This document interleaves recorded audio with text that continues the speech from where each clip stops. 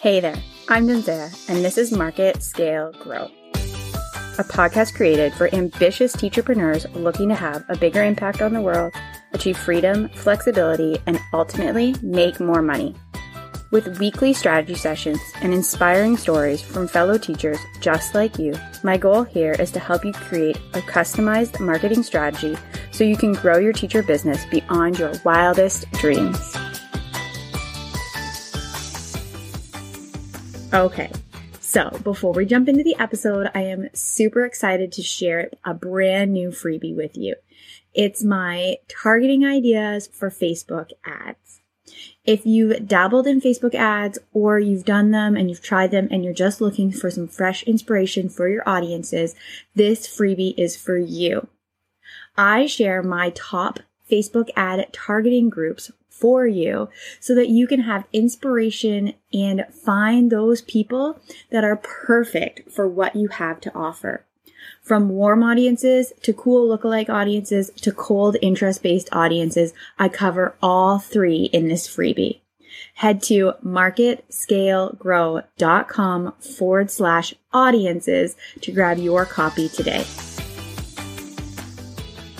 Hello, my name is Jensaya, and I am so excited that you are joining me for this Saturday strategy session.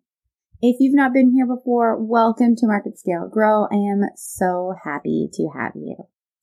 Today's strategy session is all about data. Yay! I am such a number nerd, and so I love talking about this. We are going to talk about the 6 different data points that I track for a list building campaign. So a list building campaign is when you are trying to get new opt-ins onto your email list by running ads to a free lead magnet. It can be a PDF or a checklist of some sort, a free lesson plan. Sometimes people do even like a free workshop. Anything that you are trying to build your email list by giving something free. So there are 6 pieces of data that I track every day. The first one is ad spend. It's important to know how much money is being spent, and I track that one every single day. These are conversion campaigns, and so I recommend that you're spending at least $25 a day. It can function okay with a lower budget, but Facebook likes to have a certain number of conversions every single day, and making sure that the budget is sufficient, and $25 is kind of a good spot I found. So that helps just to make sure that Facebook is able to work properly and get the opt-ins to optimize. So I track ad spend every day. The second piece of information that I track every single day is actually the number of new leads. So a new lead would be anyone who has chosen to opt in and exchange their email for the free thing that you're offering. The third piece of information that I get from those 2 pieces of data is the cost per lead. So let's just say I spent that $25 on ads and I got 25 new subscribers on my email list. That would mean that my cost per lead is $1. I'm paying $1 for each person to come on to my list, which is a really good cost per lead. I have definitely seen it as low as 40 cents per lead, and not so much in like teacher to teacher markets, but if you're targeting business owners and entrepreneurs, it can get higher. And so I've seen it as high as $3 per cost per lead. So both of those, that whole range is totally normal. The next piece of data that I track every single day is the conversion rate of the landing page. And so the ad will draw people from Facebook onto your landing page, and it's really important to know how well that landing page is doing. So if 100 people land on that landing page, then you want at least 30 of them to be saying, yes, this is what I want, and ideally higher. I've seen pages converting above 80%. I would say the average is somewhere between 30 and 50% though, but there's absolutely no reason why you shouldn't be constantly testing and improving the conversion level or conversion rate of that landing page.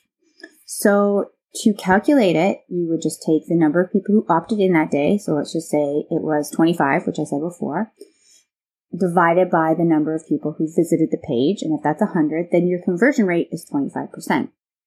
Some things that you can test to try and improve the conversion rate are the headline and subtitles, any images where they're placed. And this is especially important when you're converting it from the desktop version to the mobile, because on the desktop, it looks beautiful because the picture and the form are often side by side. But then on your mobile version, they will put the picture above the form or below the form. So just making sure on the desktop and the mobile version that the form is above the fold, which means they don't have to scroll down to figure out how to get this free thing. You want it right there in their face. That will usually help the conversion rate if it is lower down. You can test adding testimonials and adding more information, but I've really found that with free opt-ins, most of the time, not always, but most of the time, a shorter page works better. But test it for your audience because you never know. I do have one person who insisted on trying it out, and I was a little bit hesitant because, like I said, I do prefer the short ones, and her long form freebie opt-in page actually converts at double what the short form page was doing. So it was totally worth the test, and I'm so glad that she insisted we do it. Okay, the last piece of data that I track every single day is, this is not the last. This is number 5 of 6. So number 5 is the CTR, which stands for click-through rate. And specifically, I track the CTR link clicks. So there's 2 different CTRs. There's CTR all clicks and then CTR link clicks. All clicks includes anyone who's clicks on the picture to see it bigger, the read more button, anywhere that they click on the ad is that CTR. But what I really care about is how many people are clicking on the link. So that's the CTR link click. And to find that, you need to know how many people saw the ad, how many impressions. So if there's 1,000 impressions, and then we divide that by the number of people who actually clicked on the link.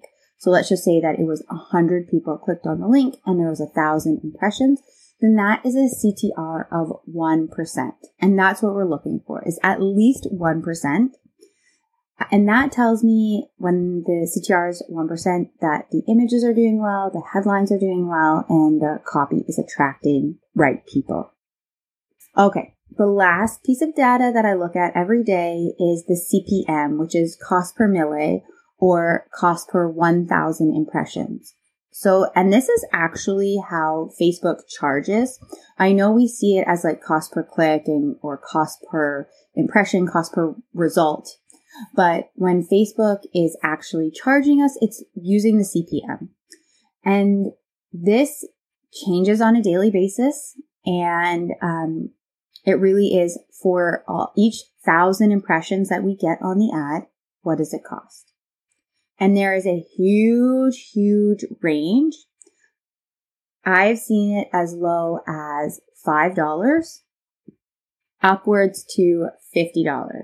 And depending on the time of year, your niche, what type of ad you're running can all factor into it. So for example, those ones that have a $5 CPM are often a reach ad or a traffic ad, whereas something that's higher up in the $50 range, for me, at least, it's a client who's running a slow funnel. So that's a tiny offer where they're actually selling a $27 product up front. So her cost per mille is much higher than the free resource or the traffic to a blog. And so you have to take all those things into consideration. Now, if your CPM is above the $20 to $30 range, then it could be signaling that there's problems with the ad and that messaging and targeting need to be looked at more closely. It could also just mean like time of year or the niche is really saturated. That's a lot to kind of like take in, but it is some good benchmarks. So now that I'm done, I'm just going to repeat the 6 data points that I collect every single day. Number 1, ad spend. Number 2, the number of leads that we've got that day. Number 3, the cost per lead.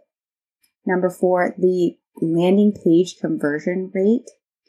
Number 5, the CTR link click. And then number 6 is the CPM. I so love nerding out about data. So if you have any questions, please send me a DM. I would be so happy to find someone else who wants to talk data with me. And if you found this episode helpful, make sure you screenshot it and share it on Instagram. I will definitely be resharing your share. And until next week, that's all. Have a great one. Thank you for listening to today's episode. Today was brought to you by Dubsado, my absolute favorite customer management tool. If you're looking to streamline and systematize your service-based business, I highly recommend Dubsado. For 20% off of your first month, head to marketscalegrow.com/Dubsado, DUBSADO, and use the code Genzea at checkout. And don't forget to head to our community at marketscalegrow.com/community, where you'll find inspiring, ambitious teacherpreneurs who are looking to grow and scale their businesses just like you. See you soon.